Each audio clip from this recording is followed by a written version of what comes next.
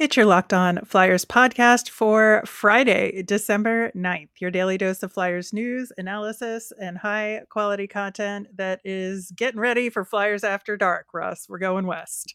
We're the show that never sleeps. Exactly. Your Locked On Flyers, your daily podcast on the Philadelphia Flyers. Part of the Locked On Podcast Network. Your team every day.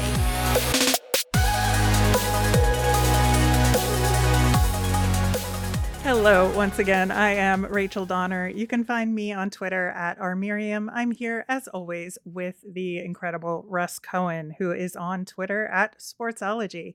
Thanks for making us your first listen every day. You can follow us on Twitter and Instagram at Locked On Flyers. That's where you'll keep track of our latest episodes and Flyers news. You can also email the show at lockedonflyers@gmail.com. Today's episode is brought to you by BetOnline. BetOnline has you covered this season with more props, odds, and lines than ever before. BetOnline, where the game starts. We are going to talk about the beginnings of the Western swing in December with games against Vegas and Arizona. We've got some Flyers news to talk about, as well as some follow-up from that last game against Washington. Locked On Flyers is free and available on Apple Podcasts, Spotify, Odyssey, wherever you are listening right now. Hit that subscribe button or catch us over on YouTube. We are there as well. Russ, in the pregame for the Washington game, John Tortorella spoke about the defensive pairings. And we talked about it on yesterday's show in terms of balancing the need to keep them consistent when they're playing well defensively, and they need that in order to win some games versus rotating in some of the younger guys. And, he was having some issues trying to balance that. But for now, he was keeping the pairings consistent. As a result, he was going to send Zamula down to Lehigh Valley to get him some minutes because he hasn't played in a little bit. And he was going to bring up a defenseman from Lehigh Valley in order to cover that 7th D spot on the road trip. We found out yesterday that defenseman is Cam York. So what's your take on that? I'm still going to go with, my conspiracy theory that they're going to start putting York in there because they might trade Sanheim. I'm going to keep doing that because like I said, it's an easy replace. They need to do something with this lineup. There's guys' names out there like Brock Besser and otherwise that are rumored to be traded. The salaries are pretty close, although Besser is a little higher, so maybe you work that out. But I'm just saying, as an example, those are the kinds of trades they have to kind of explore if he's not going to work out in a John Tortorella system. Even if you have to sweeten that deal, which you probably would have to, maybe that's what you do to get a bona fide goal scorer, because even in reset mode, they're still going to need more goal scoring. It doesn't matter. Cam Atkinson can come back. Everybody can come back. There are broken parts to this team that I don't think are correctable without change. I don't disagree with your overall assessment. I just don't know that this is the action that's going to be taken in terms of trading somebody kind of that high on the pecking order defensively. I mean, I know you have to trade something to get something, You do. but I also, I want to believe in my heart of hearts that Chuck Fletcher doesn't want to get booed anymore for the deals that he makes. And so he's going to be a little bit more of a tough negotiator, I think, this time around, because I think he's tired of getting criticized. Now, that could be completely false. That is just my conjecture, but I would hope that that's how he feels right now.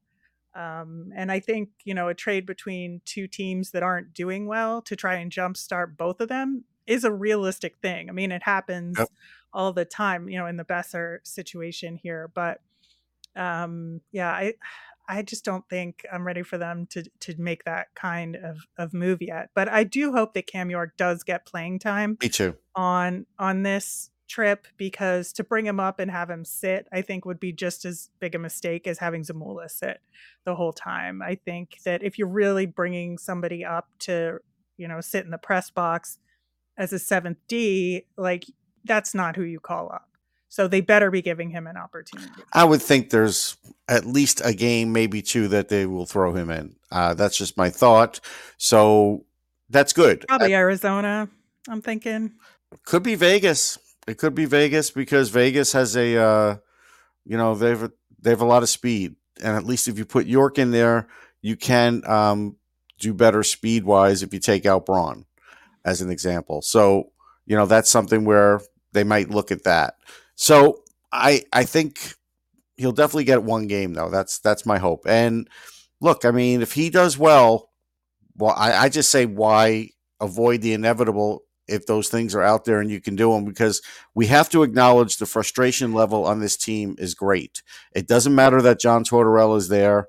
They are, Travis Konecny said they are tired of losing, or he's tired of losing. So, so if he's having one of the better seasons, so just imagine how some of the other guys feel. So that's the problem here. Because they're not a tanking team, they're not going to take this easily.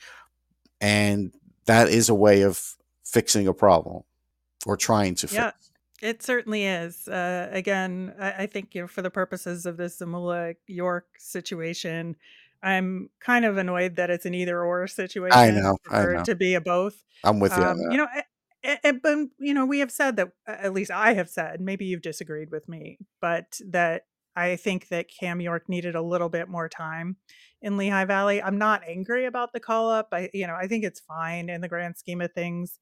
But in a perfect scenario, I think it would have been another couple of weeks just to get some more consistency. But again, if he's only going to play 1 or 2 games, I think it's good to get him in at the NHL level. I mean, again, just because there's trade stuff in the air, maybe teams need to see Cam York too. You just never know. You don't know who's going to, who's going to stay, who's going to go, depending on what level of player you might be talking about. I know there's some fans that won't want to do any trades. I get it, but Fletcher's probably not going to go that route because he is going to try and fix things. He's in the hot seat. Yeah, he's in the hot seat, so he's going to try and do something. It's the one of the things that's right now that's tough on this team is you have a coach that's preaching, do everything you can, play every minute hard, whatever. And the Flyers didn't do that the other night in the 6-on-5, because that second goal, it was just they didn't even try hard. We didn't see anybody diving to try and stop Alex Ovechkin from scoring that goal, the second one. You know what I mean? There are teams that will dive. They will take shots to the neck. They'll take shots to the arm so the other team doesn't get the empty net goal. We didn't see any of that from the Flyers for either of the empty net goals. And so that tells me that they are getting run down in games a little bit. And, I don't want to say they're throwing their hands up, but there are some guys that were on this team before that have seen this before. And at least, and it's the mentality. It's a mentality. It is. And give credit to Konecny. He, whether it was right or wrong, and I think it was mostly wrong starting up with Ovechkin for the second empty net goal, but it shows he cares. So that's good.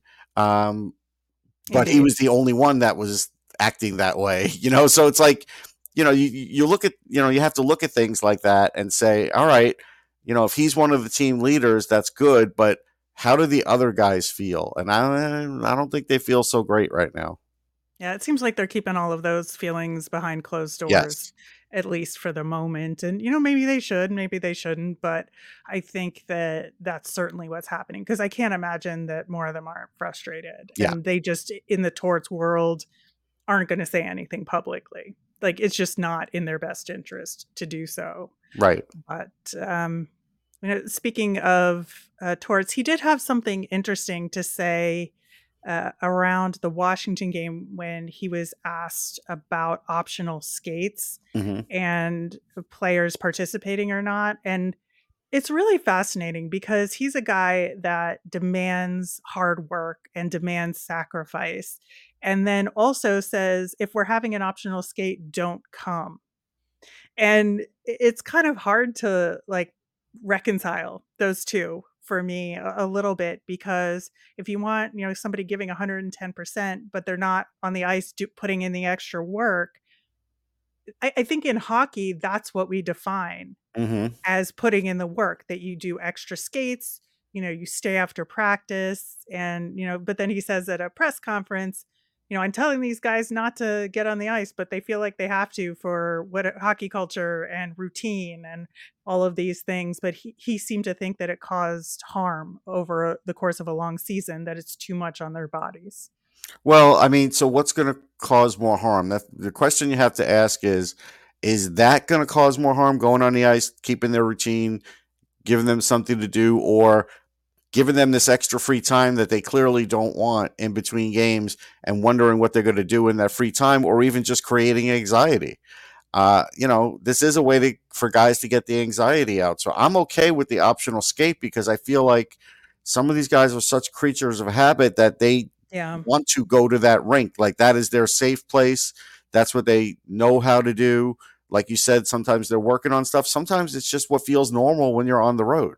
Yeah, I think that's what it is. It's habit. It's the culture that they're brought up in, that, this is what you do to get to the NHL and to stay in the NHL. You got to work on things. You pick something every day to work on. And, that's just what these guys do. Like, if you're in the Stanley Cup and it's the off day, I get it. Don't go to optional skate. Yeah. Because it's the end of the year. Like, this is it. You need every little, but they're not in that situation right now. So no. I wouldn't stop them from doing it, me personally. All right. Well, we've got 2 games this weekend facing the Vegas Golden Knights tonight and the Yotes on Sunday night. We are going to preview those matchups coming up next. Today's episode is brought to you by BetOnline. BetOnline.net is your number one source for sports betting info, stats, news, and analysis. Get the latest odds and trends for every professional and amateur league out there, from football to basketball to soccer and esports, and of course the NHL. We've got it all at BetOnline.net. And if you love sports podcasts like ours, you could find those on BetOnline as well. We're always the fastest and easiest way to get your betting fix. Head to the website today or use your mobile device to learn more. BetOnline, where the game starts. Check out the Locked On Sports Today podcast. From the games that matter the most to the biggest stories in sports, you can go beyond the scoreboard and behind the scenes with local experts and insights only Locked On can provide. Locked On Sports Today, available wherever you get your podcasts. Russ, Vegas is in a real tough spot right now because, they just got demolished by the Rangers on Wednesday, where the Rangers were in a precarious situation. And this game was fascinating to me for many reasons. It was. I was watching it. I tried to watch it as much as the blackout rules tried to stop me. Let's put it that way. Yeesh, that was a whole mess. But, I think that, the Rangers coming out, with a decisive 5-1 victory was really telling, I think, for both teams. Vegas had won in Detroit. They ended Boston's home streak win, but they're kind of leveling out right now. They're 5-4-1 in their last 10. And they have some guys out right now, or at least as of recording. They didn't have Jack Eichel in that game against the Rangers. He did not practice yesterday. Alex Pietrangelo is still out with a family issue. He's been given leave for that. Right. And Brett Howden was out of practice as well. Now, Howden could be coming back. He just got kind of banged up in that Rangers game. But I still think that this is a slightly depleted and really not well put together Vegas team right now. Yeah, I think that's fair. I mean, they brought up Paul Cotter, who I'd seen play before and can be a goal scorer. He had a 2-goal game a few games ago. He's a guy that's kind of built like a bowling ball, but he's faster than you think and he's stronger than you think.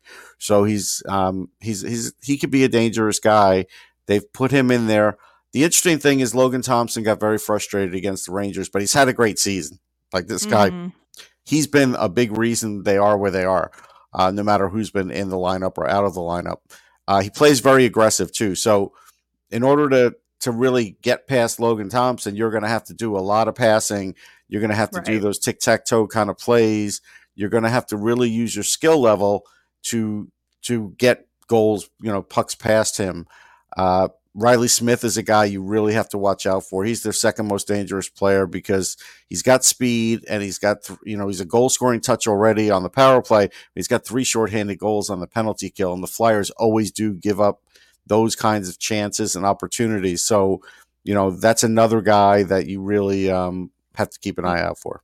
Yeah, and that whole second line, I mean, I think a pattern with me is I look at second lines of teams as the barometer for what to think of a team, because if they can put together a rock star second line, they're a dangerous team overall, and they're going to have depth. And so that line that has Riley Smith on it, centered by William Karlsson with Marchessault, like you look at their point totals for the season, it's 21, 18, and 18 in points for the 3 of them. They're all really good.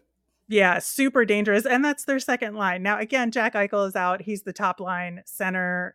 Things could adjust a little bit. They put Chandler Stevenson up there in the last game. I don't know if that worked out for them. Well, it works on faceoffs. That's another thing that's going to be hard for the Flyers because he's a faceoff shark.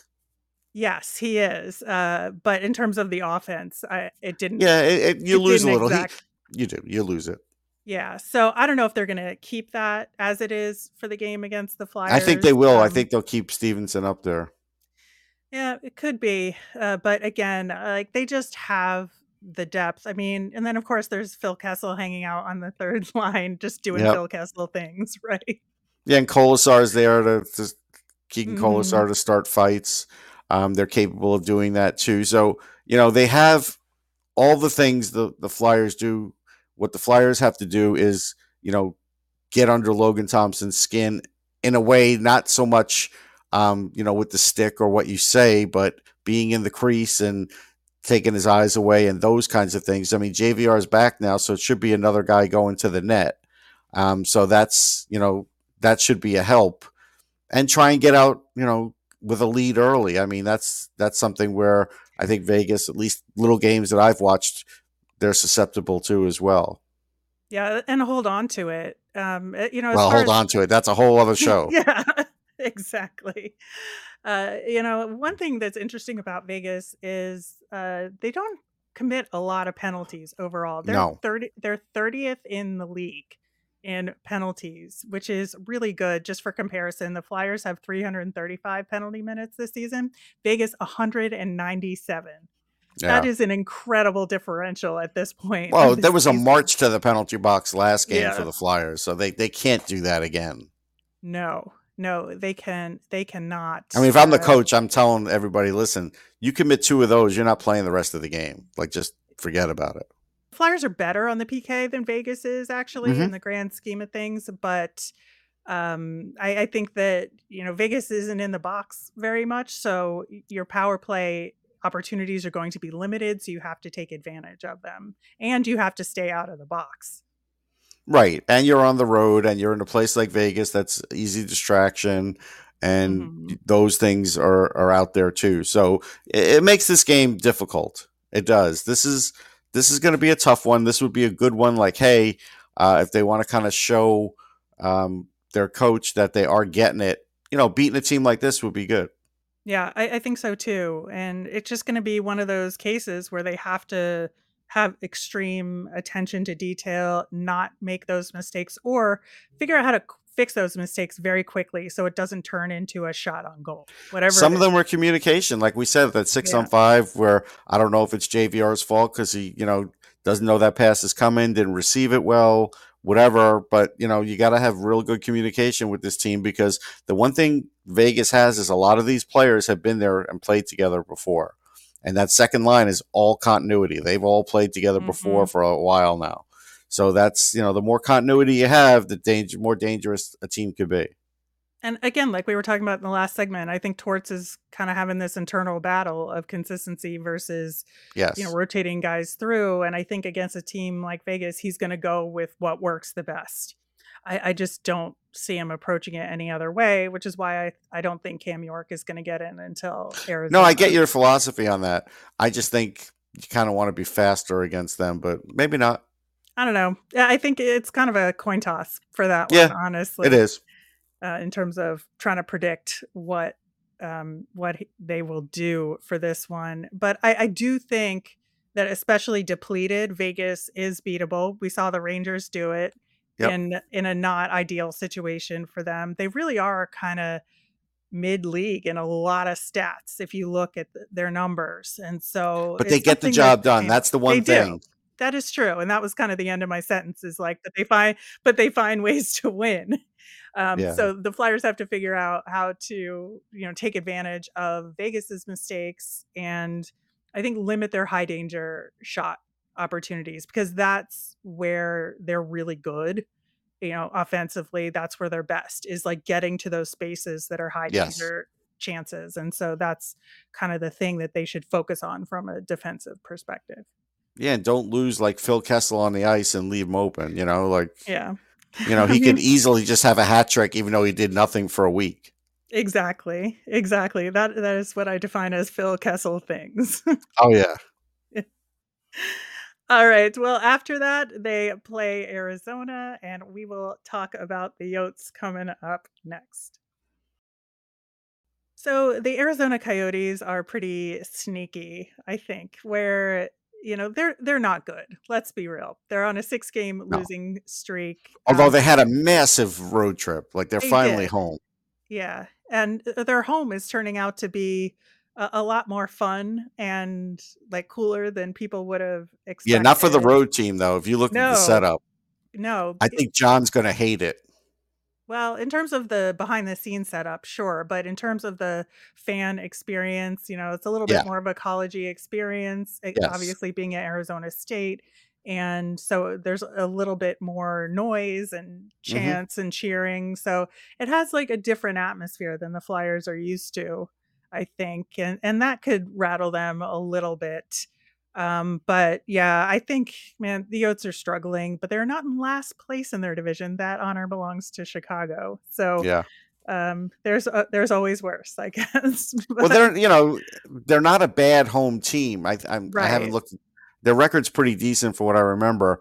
So you have to work off of that. I mean, for Vedmelka, to have a .912 save percentage is remarkable, actually, considering what the team's been through. So he's a guy that could face a lot of shots. They have Brown and somebody else. Between the two, they have over 80 block shots. Like they block a lot of shots. So that's something else where you have to be wary of that and go around those guys if they're, going to try and block it ahead of time before you shoot, or, you're going to have to pass around those guys. You've got to find the open shot against this team because they're going to try and block everything. They're not afraid to block. So that's something, you got the speed of like Clayton Keller. You've got the Lawson Krause, who can play great in the crease and really get dirty goals. There's Dylan Guenther, who's yet to really find his way, but certainly is capable of scoring goals. And Michelli is right now, he's in the Calder race. Like he's a guy I watched at the rookie photo shoot this summer, and I could tell something changed in him.